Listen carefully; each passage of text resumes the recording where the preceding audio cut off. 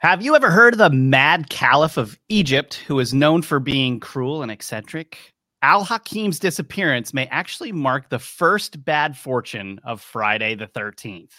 Then there's Joan Risch, who vanished in 1961, leaving behind a trail of blood, a crying baby, and a big mystery. Did she fake her own death, start a new life, or was she abducted? Something else happened? From famous disappearances to the weirdest ones you've never heard before, this Edge of Wonder episode with Ben and Rob collected the surprising stories of strange disappearances in history. Want to hear them all? We'll have them on the show. So we'll see you guys out on the Edge.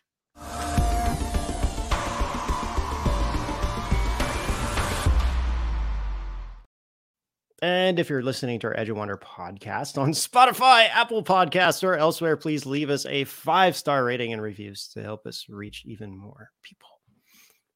And also remember to like, follow, subscribe, share. I feel like that was the longest that's ever taken you to get through. Maybe. How's it going? Pretty good. How are you?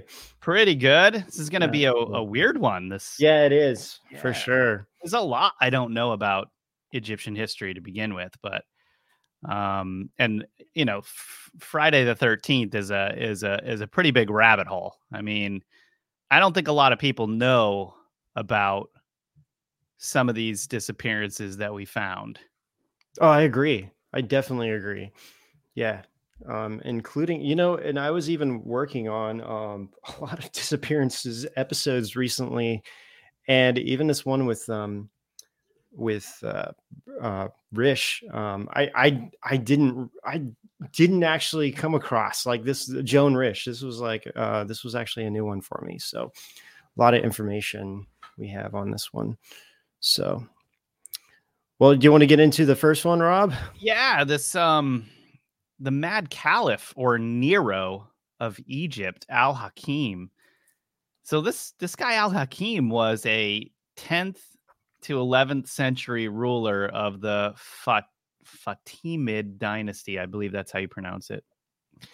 And he was known for his erratic and contradictory leadership. So basically, telltale signs of a narcissist or a psycho right there. He led for 25 years, from 996 to 1021 AD, of his known 36 years of life, during which time he, for instance, established a generous policy to support the poor, only to follow it with some astonishingly harsh or strange edict, such as forbidding women to leave their homes, and then forbidding cobblers to make or sell women's footwear. Like, that's so random and bizarre. He's like, okay, you women keep wanting to leave your home, or what if I take away your shoes? Take that, pesky women. So weird. It's like, those are definitely like, it was old times when someone's forbidding cobblers to make or sell women's footwear. So one night in February of 1021, Al-Hakim wrote out of Cairo. He was never heard from again, nor was his body ever found. Like, this dude is out of his bloody mind. Okay, so he had ordered the killing of all dogs because their barking annoyed him. He banned various veggies and shellfish just because. Just because you can. Yeah, he didn't like certain vegetables, I guess.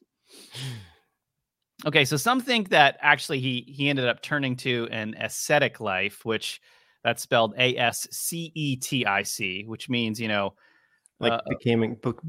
a monk or something like that. Beggar kind of thing, and he withdrew to the society to journey the countryside alone at age 35, but no one knows for sure. Yeah. Yeah, he had an obsession with suppressing all signs of corruption and immorality in public life, and yet still decided to persecute the Christians, Jews, and Sunni Muslims and he was soon deified by extremists. Yeah. This guy's on a just wow.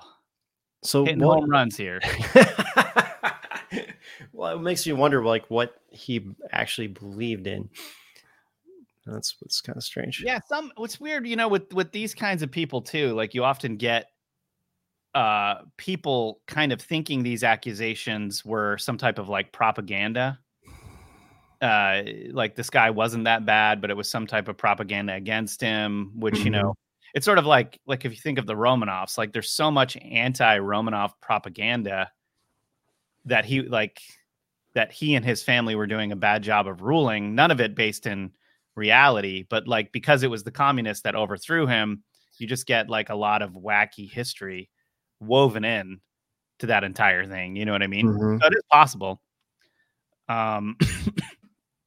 He distributed food and tried to stabilize prices. He founded mosques and patronized scholars and poets. Some accounts say a search for him found only his horse and bloodstained garments. So his disappearance remains a mystery. Probably someone murdered him. I mean, especially if he was persecuting all those different groups, it could be even people within his own company could have, took part of something. Finally, he left the palace, and somebody finds him in the open and just decides to take him out. But what's weird is he did vanish on Friday the 13th, 1021. That's 286 years before the Templars, as you know, were arrested on that fateful day of Friday the 13th. Yeah, it was February of 1021. Friday the 13th. So wait, yeah, when were the Templars? It was in October. October 13. But when was it? It was like 10. 12 or. I think it was 1310 or something. Yeah. What's your question? When the Templars were, the date that the Templars were persecuted. I can't remember the actual day. Yeah, I can't. I'm trying to remember you add 286 years to 1021. 1307. 1307. Yeah. October 13th, 1307. Okay, yeah. I thought it was 1310 for some reason. Our last Friday show was the exact anniversary on the dot of. Wow, we should have dressed up in Templar armor. Dude, I just found the knight's costume, man. We could have done that, actually. You got to get that and just have that, Yeah. Take it out of your back pocket when we need it. I know. Well, we are from. Halloween is next Tuesday, so we'll do something for Halloween. Okay, well, these disappearances are going to get weirder here, you guys. I think the Templars were arrested a different year from when Jacques du Molay was burned at the stake. That might be what you're thinking of, Rob. Well, that all happened at the same time, though. I don't think it was the same year. I was just literally watching the History Channel about this. It all happened. No, he was burned in 1314. Yeah, but it was okay. But on that day, the king basically decided to turn on them because he needed money. And this is, what they tell us. And then he just started going after the Templars right after that. I mean, Jacques du Molay was like a part of that whole process. Right. Yes. And and depending on who you talk to and what source you use, there's different interpretations of is true. What happened around that time. But we went into last Friday, so we don't have to go too much into it. But if you want to know more of our thoughts about it, you can watch our last Friday show. So, all right. Well, we're going to be moving on because we actually have a lot to talk about here. And the next one is the disappearance of Brian Schaffer, which we actually featured this in our last. So we have a Halloween series that Rob and I did for Edge of Wonder on Rise TV, and this was one of the ones that we featured. Yes. I was having some issues bringing this up, but I finally got it. So hold on. You're pulling something up, right? I'm pulling something up. Yeah. Oh, okay. So this was our episode here. Scary hauntings, vanishings, and a message in a tombstone. So this one like actually hit a little bit more home for me because so Brian Schaffer, if you don't know, if you haven't seen our episode yet, this happened in Columbus, Ohio in 2006. He was at a bar called the Ugly Tuna Saloona, and crazy name, but he just simply vanished. And there is video footage of him walking. So what's weird about this bar, it's on the second story. And so you have to take an escalator up to get there. And there's only one entrance though. And it shows him outside around like a little before 2 a.m. And Right. then he walks in the direction where the doors are. And then he goes underneath the camera's view. And then he's never seen ever again. Not on any other cameras. No one ever found a body. There was a massive search for him. The entire police force of Columbus, Ohio, pretty much end up looking for this guy. Everyone thought he was going to turn up eventually, and never did. I feel like did John comment on this? I feel like we got some data from John on this, like what actually happened to him. I don't think we did. Yeah, I was going to say, I don't know. If you did, you didn't talk about it yet. I think he told me then on the telephone. He was like, oh, yeah, that guy, blah, blah, blah. But I can't remember what it was. Interesting. Yeah, and it was weird for me because I was living downtown Columbus, Ohio, right when this happened, actually. So for me, but everyone, at the time, because this happened like a mile away from where I was living. And at the time, everyone was just like, everybody was just like, yeah, he has to show up eventually. Either you're going to find a body or, he'll just turn up, and then never did. So, the police even thought it was like an April Fool's joke or something because this happened at the very end of March. That's right. Yeah. That's so weird. Yeah. Even like the smiley face killer was brought into it because they thought maybe he was a victim of that, but then there was no evidence to show. His friends all took lie detector tests except for one of them. And that became kind of like everyone was kind of looking at this guy, one of his friends. And then his father died in a freak accident 2 years later after his disappearance. So there's a lot of weird stuff with this one, but we go into really in great detail about it on this episode that we have.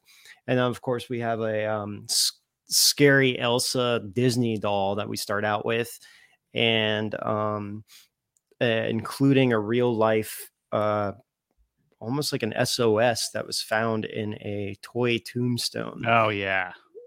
So it's one of the craziest Halloween stories of all time, easily. Yeah, I definitely agree. It really is. So that documentary that was featured in, Letters from Masanja. Yeah, Letter from Masanja. Letter from Masanja. Mm-hmm. Oh gosh. If y'all at home haven't seen that, it's probably one of the best documentaries of all time. I agree. Yeah. And it happens. I think what makes it so unique, it actually takes place in real time. So it's like it's towards the middle of the documentary. It's like all of a sudden it's in real time. And so you're just like on the edge of your seat because you don't know what's going to happen. And it's really intense, actually. It's something I've never really quite seen before done in this way. And the guy who wrote the letter, he was a Falun Gong practitioner, and he was in China, and he was in a prison camp in Masanja prison camp, which was at the time rated as one of the worst prison labor camps to be in. And he sent a letter out, and it was found. And he was still in China when they were making this documentary. So it's all about him now trying to leave China and trying not to get caught. And that's where it gets really intense, actually. Yeah. It's like, oh my gosh, how did this happen this way? This is crazy. So yeah, it was really it's a really good documentary. If you haven't seen it, please check it out. For sure. So yeah, moving on here a little bit to the mysterious disappearance of Joan Risch. Joan I believe Risch. you pronounce that. Yep. So actually, before we get into this, Lindsay, did you want to show a trailer here and then get into it? Let's do that. Yeah, why don't you pull one of those up and we'll go ahead and check that out. And then when we get back, we're going to discuss the mysterious disappearance of Joan Risch. So hold on to your hats and we'll be right back. Yeah, it's intense. From a haunted doll that won't go away, to the mysterious disappearance of a college student, from the infamous Stanley Hotel to a message in a tombstone. There's plenty to keep you up at night, so sit back, grab a friend, and huddle up by the campfire, because these stories will chill you to the bone. In this episode of Edge of Wonder, join us as we get spookier and peer into the paranormal world. Our world is full of mysteries, unexplained phenomena, metaphysical encounters, and of course, divine miracles that can't be explained. And they might just leave you frozen in fear, like our first mystery on the list, the haunted Elsa doll.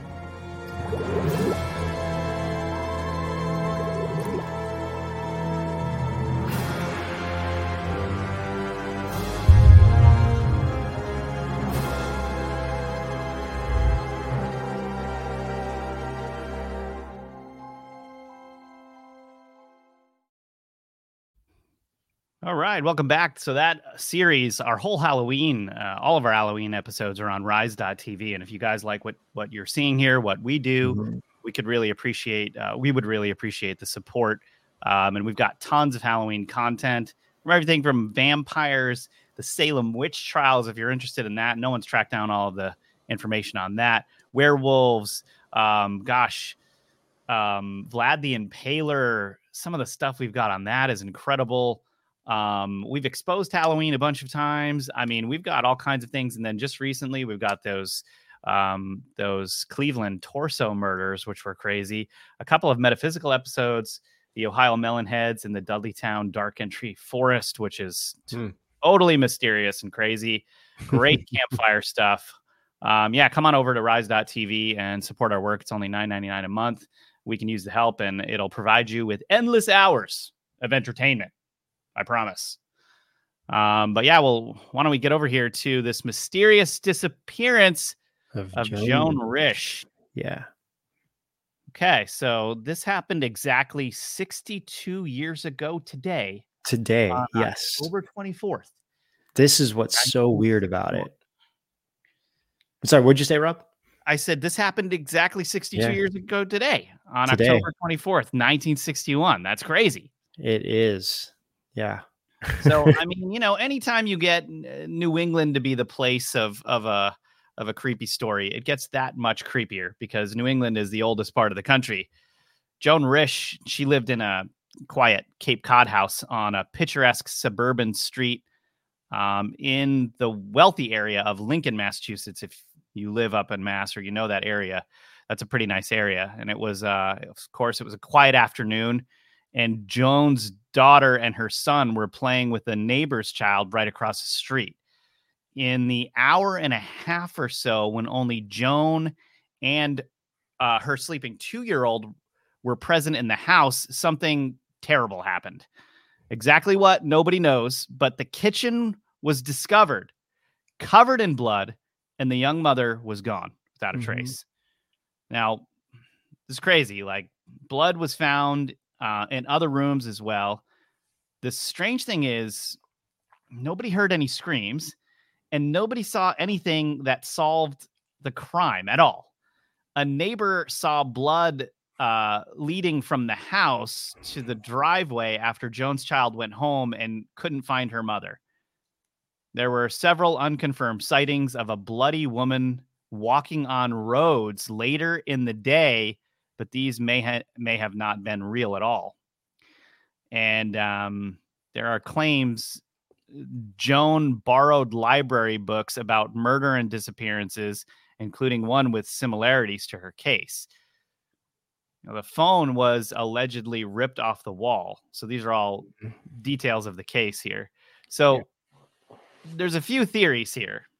Ben, did you want to kind of go through a few of these? Well, okay. So one is like Jones staged a fake crime scene or was abducted and started a new life somewhere else. Her husband actually believes this. He also thinks that she could have had experienced like amnesia and gotten lost. There are rumors or stories that in the days after her disappearance, a woman made phone calls to the Risch home and neighbor homes, which could have been Joan, and in a state of delusion and not knowing what she's doing. However, none of these have been like confirmed 100% or anything else. And in fact, like Rob mentioned earlier, that there were reports about seeing a bloody woman, or just reports seeing a woman walking that looked like Joan. And according to the police that looked into it, they didn't find those credible, and it didn't. According to the police, it didn't match up to Joan.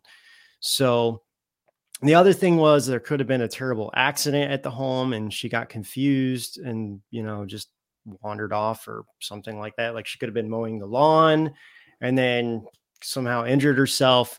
But then again, it doesn't explain why the phone was off the wall.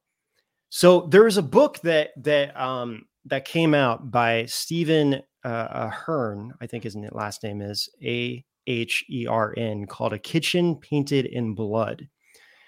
And it's really fascinating what he wrote in here, because he wrote a lot of details that the police seem to overlook. To perfect example, a neighbor spotted an unfamiliar car in their driveway around 3:25. So this would have been around the time when she disappeared. Right. Another neighbor saw a car backing out of the driveway around 3:40, and it was reported around the same car. So initially, according to this guy who did the research, the police originally thought that maybe it was an unmarked police car that arrived at the scene. But when this guy wrote this book, he was like, no, it didn't make sense, because the police car didn't show up until after they were called, which wasn't until after 4 or so. So this was before the police showed up. He also made an interesting point in the book that there was a report from the milkman claimed that he saw the same car in their driveway 5 days before the disappearance. So this is where that theory comes in, that it could have been, a jealous lover or something. That's what some people are suggesting. The other aspect was, but the other thing that he noticed, that the other 2 cars weren't there. So she has a car and her husband has a car. So he said there was a car there. Their car wasn't there. I don't know if they have a garage or not, The couple witnesses called in about the license plates and then believing what was the car in question. According to the police, they looked into it, and this is where things get weird. The police decided that there was no evidence to link the car in question to the crime. They found out it was a stolen car, so there was no connection between the owner and the crime. Wow. So it's that's a very important detail that it's okay, if the car was stolen, that clearly indicates something. Now this is all according to Hearn, who wrote this book. Yeah. Now here's some points that the book really actually makes. So as shocking as the blood scene is, I guess experts looked at it and realized that there was only about a half a pint that was spilled. So to put this in perspective, sometimes that's not that much, but it can spread a lot. It can spread a lot. So let's just say someone has a nosebleed. If your nose is, I've had nosebleeds where I've lost a lot of blood, so they're saying that could be. Now, what the author, without going all the details, what the author really kind of like his summary of the events is basically, it looks like somebody that they weren't having an affair, but it was somebody that could have been like, you know, there was, especially the 60s, there's a lot of traveling salesmen. You know, it's normal for people to come to the home to try to sell you something or whatever.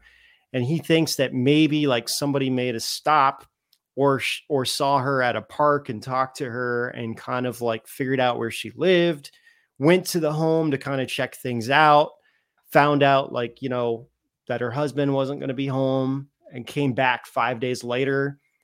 But here's another really. But this is like, it's a little bit of a stretch, because how often do these like multi-level marketing people get accused of murdering other people? Like, they're just there to make a buck. You know what I mean? That's true.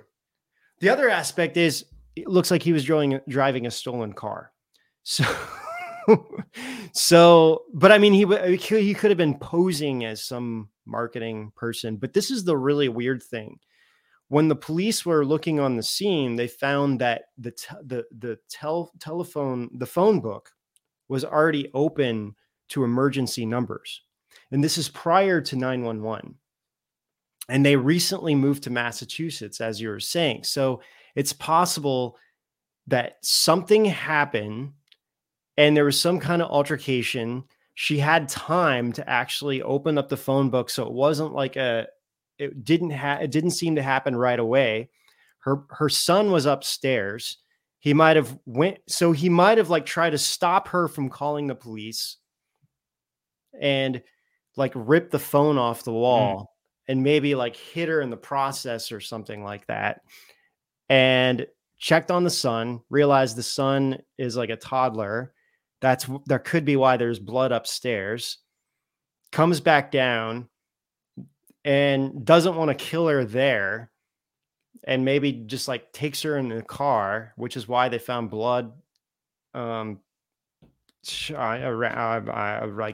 outside. They found blood. So, I mean, I think that what you just said is the closest thing to like a linear story of what could have happened that we've come across yet. Like, yes, because that those details of the book being open, the emergency book being open, and then the phone being ripped from the wall, like those you can progress in a story almost perfectly, right? I agree. And the other aspect was they found the telephone cord wrapped very neatly in the trash can. What does that mean? I don't. So, and the trash can was moved from the corner of the kitchen to the center of the kitchen. And as you like, Lindsay pulled up that photo, and it kind of shows the trash can. So it kind of looks like that he might have been trying to clean up the scene, but she might have been with him in the car, or because like let's say she's got the emergency book open, right? Mm-hmm. And she's like, I'm going to call the whatever. Says that. And the guy's like, oh, you think you're going to call them? And he rips the phone off of the wall and then slowly, while he's talking to her, neatly kind of packages it up and then places it in the trash and be like, what are you going to do now? Right? Like, yeah, that could happen. This sounds more logical than anything else. And like Lindsay is showing that photo, and so they're saying it looks like someone tried to clean up the scene because there's a roll of paper towels on the floor, and there's some that were like next to the blood, but then that's it. They don't show that picture again, Lindsay. See the paper towels on the floor, right? And then there's one right next to it. It's either a piece of paper, but it looks like it's like. Can you zoom into that trash can? Yeah, the trash can. Keep going. That looks like a bucket. I don't think this a bucket. Is a trash can. Yeah. Okay, they're not. It might be being used as a trash can. Yeah, the trash can is not in this photo. But it looks like it's being used as a trash can. Yeah. Mm-hmm. There's an old coffee cup in there. There's a phone here. This is the cord behind the arrow. Well, that is the cord. That is the cord. Let me see if I can open this in another window. Maybe that is the trash can. View in browser. Good option. That's Yeah. right. Yeah, this is the phone cord. That's the receiver. What's that metal thing in front of it? Is that like a It looks can like of a can. green beans or something? Yeah, it probably is. But yeah, you're right. That does look like a phone cord in the trash. So Okay, zoom out again. It looks like it's somebody who wasn't really intentionally trying to hurt. Like he could have tried to stop her, accidentally ripped it off the wall and like smashed her face with it or something, an accident or on purpose. But yeah, it does look like there's a lot of blood there, but it's like, if you hit someone's nose, I mean, that would easily cause that much blood. And my friend actually, long time ago, she was freaking out one day. She came home and she saw all these splatters of blood all over her apartment. And she called me freaking out. And I'm like, dude, I have no idea. And I go over there and we're trying to like figure out what's going on. And then 2 weeks later, I'm looking at her cat and I noticed her cat had like dried blood on its face.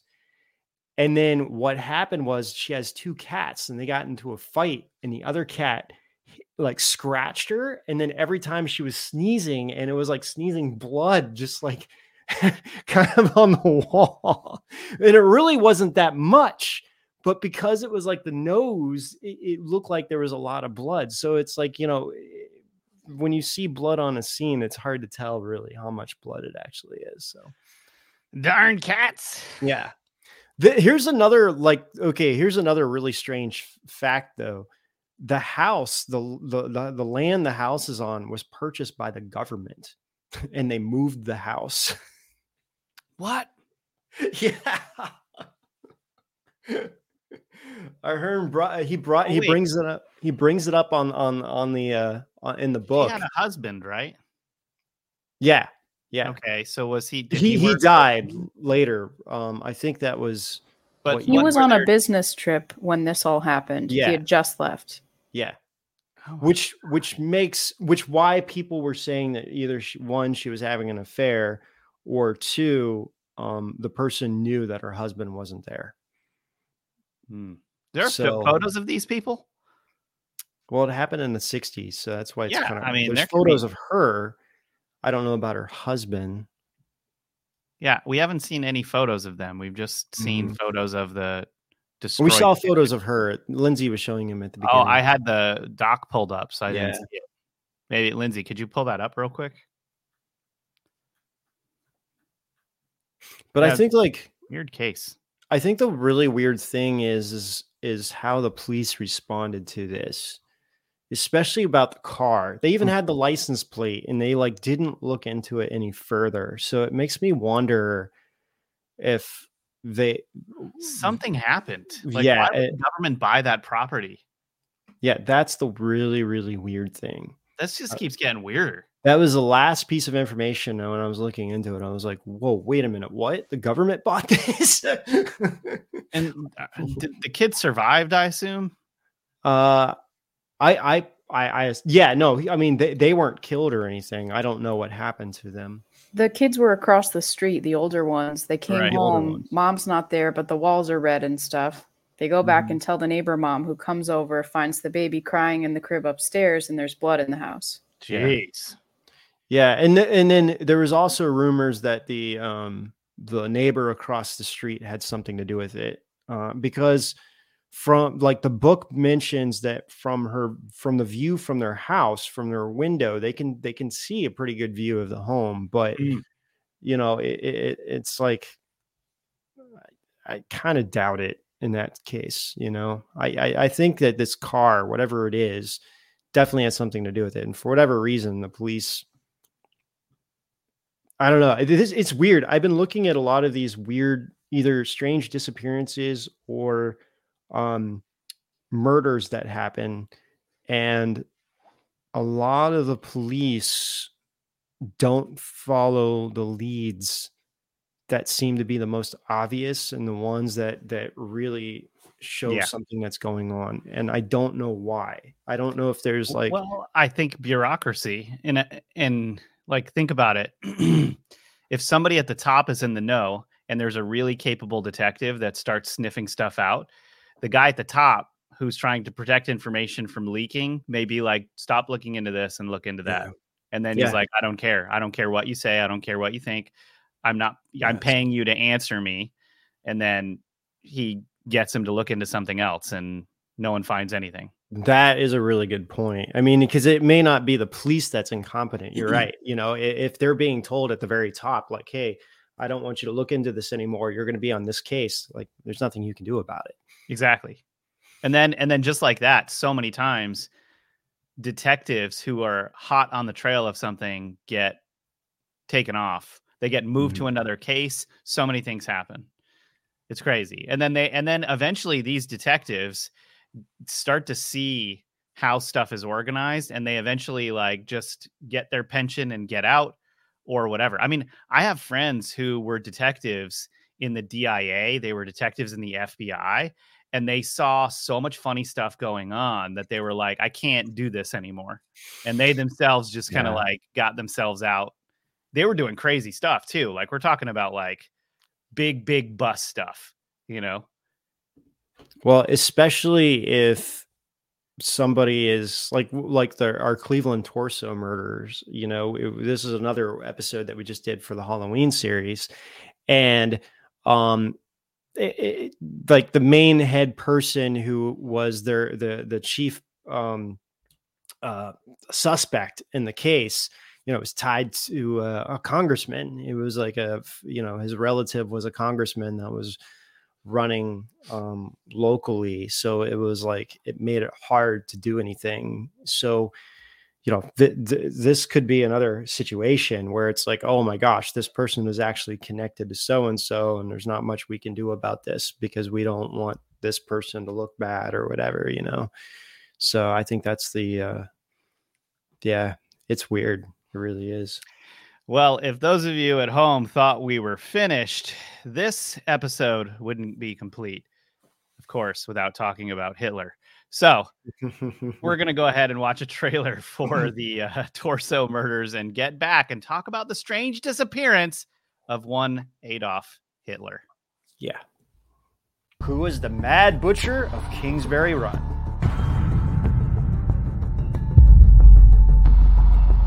The Cleveland torso murders are some of the most gruesome killings that have ever taken place in America.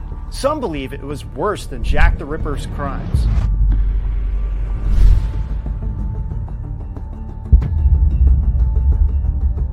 On September 5th, 1934, this small, forsaken neighborhood that probably would have faded away into oblivion etched its name in history. And the weird part is that there were very suspicious circumstances revolving around the suspects, which adds even more mystery to these horrible crimes. Little did they know at the time that this would end up becoming the biggest investigation in the Cleveland Police Department's history.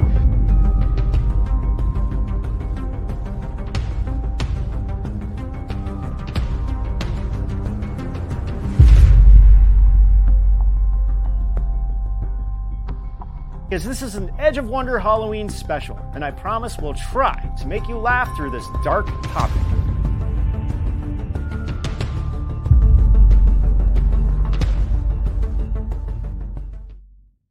All right, welcome back. So that was the Cleveland torso murder. Mm-hmm. Pretty crazy. It definitely is. Yeah, I mean, something I'd never heard about until started looking into it. I can't believe it. Out of all the times, I mean, I have family in Cleveland and never knew about it. Well, I think things really got real for me in that episode when Elliot Ness showed up. I was like, okay, what's going on here? Yeah. Like, yeah, that whole thing. Like, what a weird guy. Anyway. Yeah, seriously. But I think a lot of people haven't heard about it because there was, at the end of the day, they messed up so much in that investigation that I think that they were trying to wipe it away from history, like hoping that people just forgot about this. But anyway, all right, Rob, why don't you can lead us off with Hitler? Well, Well, that's so nice of you to let me lead this discussion, Ben. Okay, well, you all know this, right? The official story is that Hitler committed suicide in a bunker in 1945 because he knew he had lost the war and he knew what was coming. Military historians have an idea. Conspiracy theorists have a totally different idea. Pretty much everyone has questions because there are a lot of contradictory things flying around. Okay, so here's a few interesting things here, right? British historian Hugh Trevor Roper documented the official account of Hitler's death in his book. He was tasked in June of 1945 to document Hitler's last days to prove he'd in fact died in the bunker. I bet you all didn't know that. Okay, well, Trevor Roper was a distinguished military historian, but at the time of the assignment, he was only a specialist in British history and didn't speak or read German. He completed his research over just 10 days. He relied on summaries of interrogations of people thought to have been in the bunker with Hitler in his last probably week. Spoke German. It's like I'm an investigator. I need a translator in here. The Führer is definitely dead. So the summaries were provided by American intelligence. So just filling you in a little bit more here. So he didn't have access to, excuse me, he did not have access to Nazi prisoners being held by the Soviets, and it's unclear if he spoke to any alleged witness or witnesses even. So eyewitness testimony was contradictory, claiming the death occurred on any of the 5 days between April 27th and May 1st. Okay, so no one really knows if any of that happened. The causes of death ranged from natural causes, like a heart attack or something, or hunger or whatever, to poisoning, to suicide. There was a consensus the body was burned, but descriptions of the body and how it was dressed varied. Okay, so even the descriptions of the body and all of that were all different among all of these people. This is getting weirder and weirder. It is. Trevor Roper constructed the narrative of Hitler's death by combining the various eyewitness accounts and just putting them all into one. The Allies were interested in promoting Hitler had died, of course, not escaped from Berlin. Right. Allies thought Germany would accept the occupation more readily if they thought he was dead and couldn't lead a Nazi resurgence. Okay, the Allies wanted to show Hitler died a coward's death. They wanted to erase any chance that the Nazis could advance a repeat of the stabbed in the back explanation that followed Germany's defeat in World War I. Trevor Roper's task wasn't to determine what happened in Hitler's final days, but to put together an argument that he died in the bunker. This he did, creating a bestseller in the process. Of course. Okay, so it really comes down to this. Did he or did he not escape to Argentina? Okay, so now many claims say that Hitler escaped to South America, possibly Argentina, with other Nazi leaders, where they created all kinds of weird experiments and created twins in this one town that we just won't get into right now. Oh, yeah, actually, we are going to get into that because the Nazi doctor, I think his name was Josef Mengele, right? Yes. Notorious for his experiments on twins in the Auschwitz concentration camp. He escaped to Argentina, where there are these twins that I just described. Mengele allegedly made many trips to a small and predominantly German settlement in Brazil on Argentina's border in the 60s, shortly after the birth rate of twins began to skyrocket. What do you know? Today claims that the twin town just has high levels of inbreeding that caused twinning factors. That's not what you German inbreeders.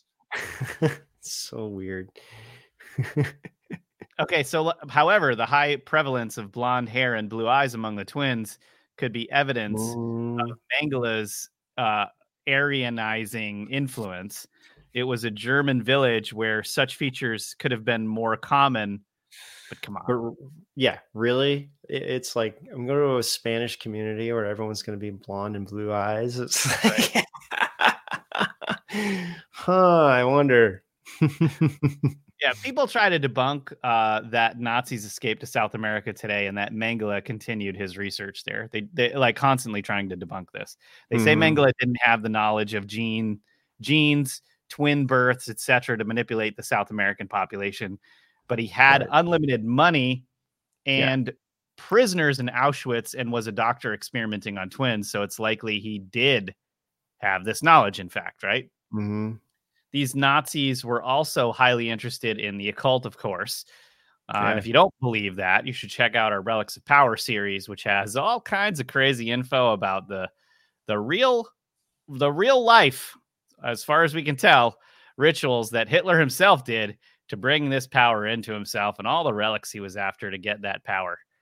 But I kind of want to ask, well, we've got a little more to get through, so I do want to hear what you think about this, Ben. But the other aspect is a few years ago there was some FBI documents that came out, and this is why people were suggesting that he went to Argentina, supposedly. So Snopes is coming against this, like, oh well, that's because, we can't find any evidence because their names are redacted. And it's like, well, of course, like, and so they're like false. And it's like, well, it's like, of course the names are redacted. That doesn't mean it's false, right? I mean, that's what's crazy about it. So there was 2 German submarines that were recorded to have docked to the shore of Argentina one night in 1945. At around 50 people secretly made their way to the land in Argentina, and then buses drove them. So that's what this document actually says. It goes into detail that the FBI had made a deal with this unidentified person who's listed in the doc, but his name is redacted. And so even the CIA looked into this. And so there's a documents on the CIA website. It highlights a former SS soldier who told spies he regularly met with Hitler in Colombia. Now, this is after supposedly he's dead now. And so this is the document that was released, and it basically shows timestamps of when he was coming to Colombia. And specifically, I mean, according to him, you see Hitler Adolf is there. His name is there on the right. Oh, yeah, on the right up there. Yep. Mm-hmm. So this is from 1963. So now he also claimed he took a photo. Now, this is from the source. And again, his name is redacted, and they just call him a CIA informant. He said he'd taken a photo with Hitler, but they didn't show the photograph. Now, here's what's super fascinating. There are reported photographs of Hitler in Argentina. What's really super fascinating is not whether the photos are real or not, but who's in the photo is a guy named Walter and his wife, Ida, and they own the hotel, which this is reportedly the hotel, the Eden Hotel in Argentina, and who's circled right here is supposed to be Hitler. So there's no doubt. What year? This is in, I want to say it was in the early 60s, possible late 50s. He looks too much like the Fuhrer from the 40s, though. It could be. I think they said the date on here, or it could be they may not actually have the dates. Let me see if they mention it. I don't think they do, though, because I think they just said an undated photo. I'm not seeing a date on these ones. Yeah, I don't think they are dates. Okay, so the interesting thing is, people have done research and they're like, yeah, it was this hotel. These are the two owners. The question is this Adolf Hitler? Well, it certainly looks like Adolf. The question is, when was this? This could have been in the 40s or the 30s. I mean, it was after World War II. It was after World War II. I mean, anybody can say that it was after World War II, but it may not have been. He could have gone down there. Like, they were scouting Argentina as a place to escape. Everybody knows that already, right? Yeah. So they could have been down there and had all these relationships and even had like their bunkers all planned out. And this was one of the many trips he took down there to kind of like fortify all of that. You know, that's the issue. It's hard to know when that photo was taken. And it doesn't look very different from Hitler when he was at large. Like, usually after 10 years, you're going to see your hair is graying, you're a little chunkier or whatever it is. And it looks just like him in the 40s, towards the end of his rule.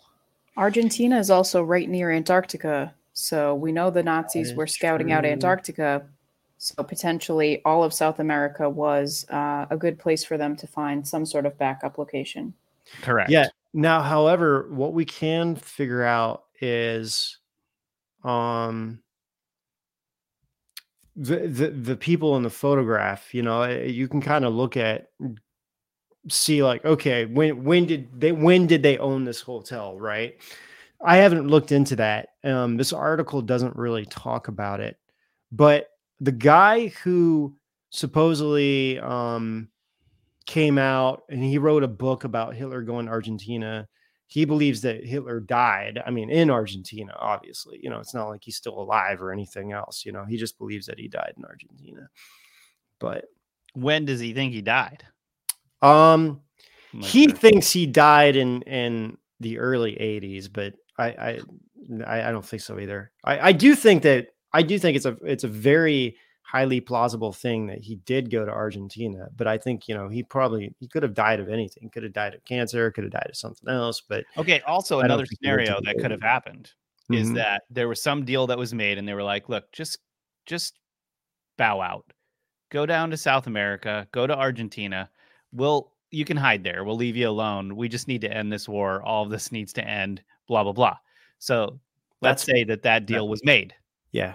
After a couple of months or a couple of years, they're like, we need to erase this guy off of the planet. This is no longer going to work. If people start seeing this guy, then they wipe him out after that. He gets picked off by some type of agent. It is possible.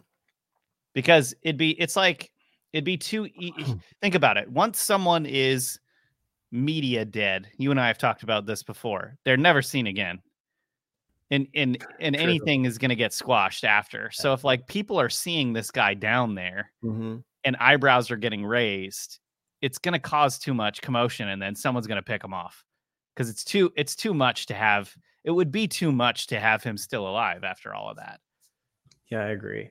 Yeah, Hitler. I wasn't sure when Hitler was born. Hitler was born in 1889. So, I mean, even if he died in like. Yeah, he was. And so like, think about that.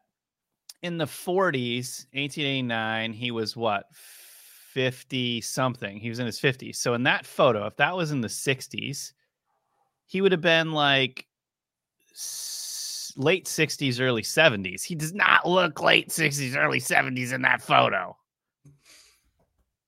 Well, true. He doesn't. But I mean, we don't know when we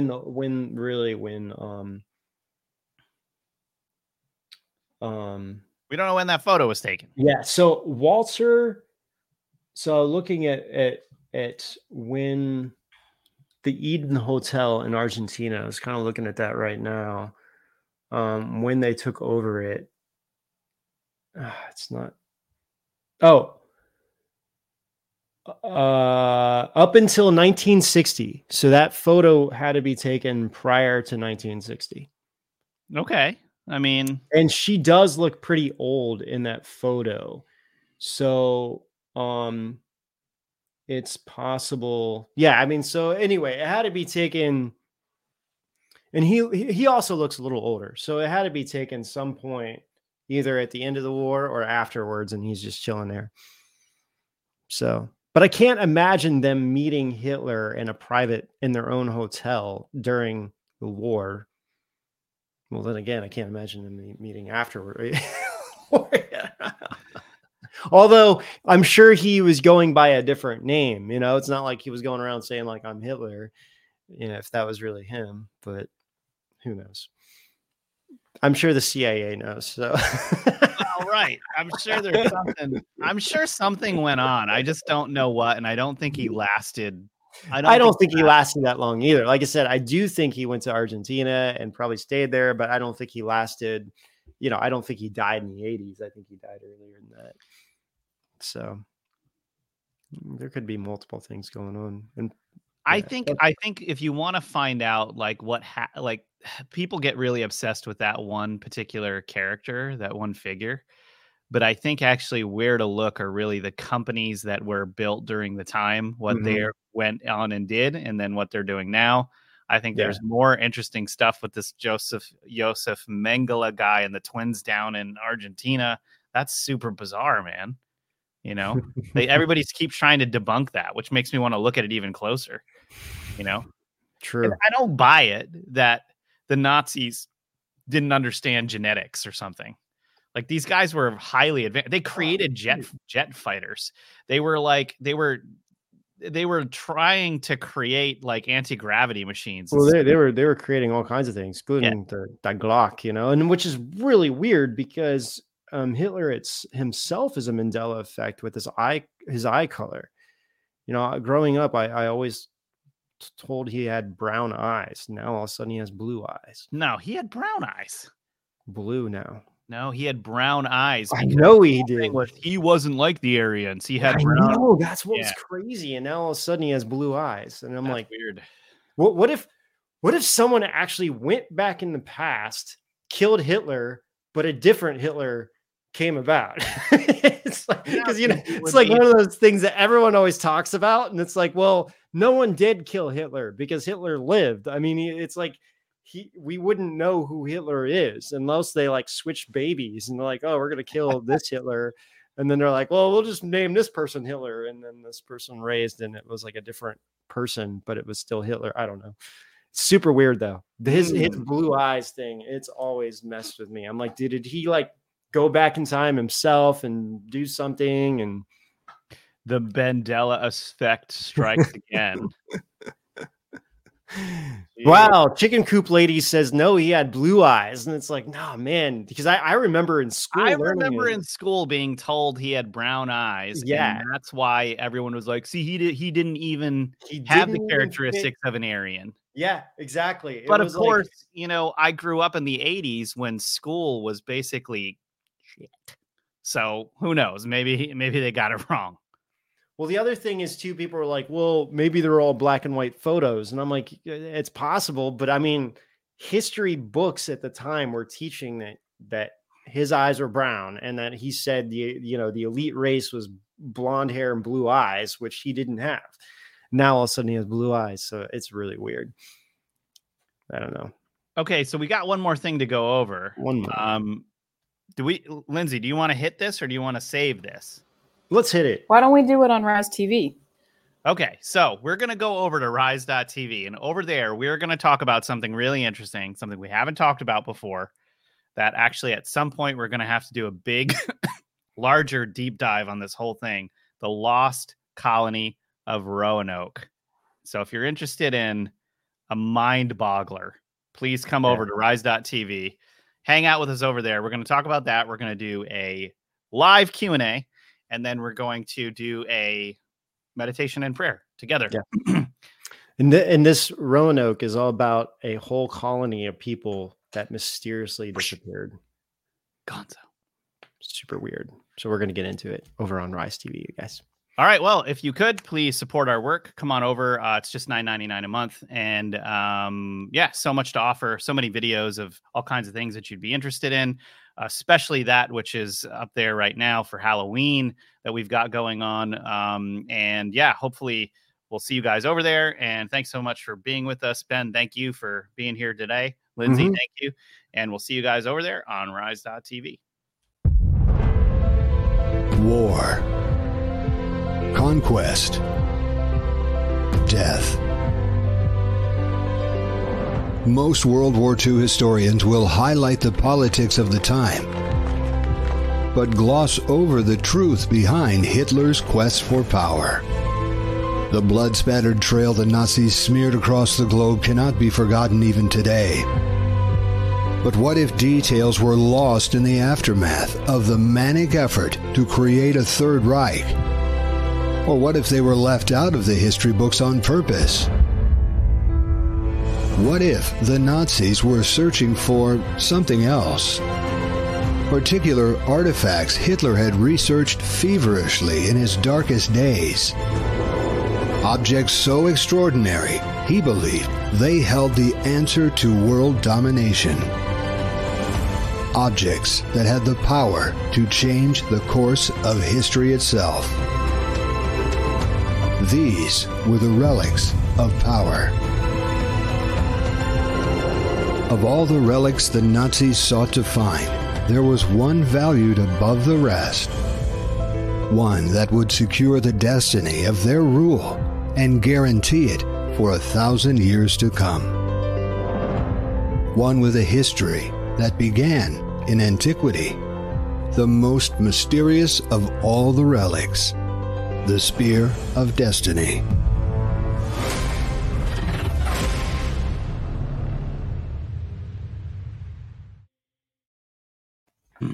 All right, welcome to Rise.tv. That was our Relics of Power trailer.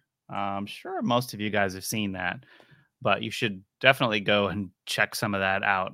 One of the episodes I've been thinking about a lot is the second episode,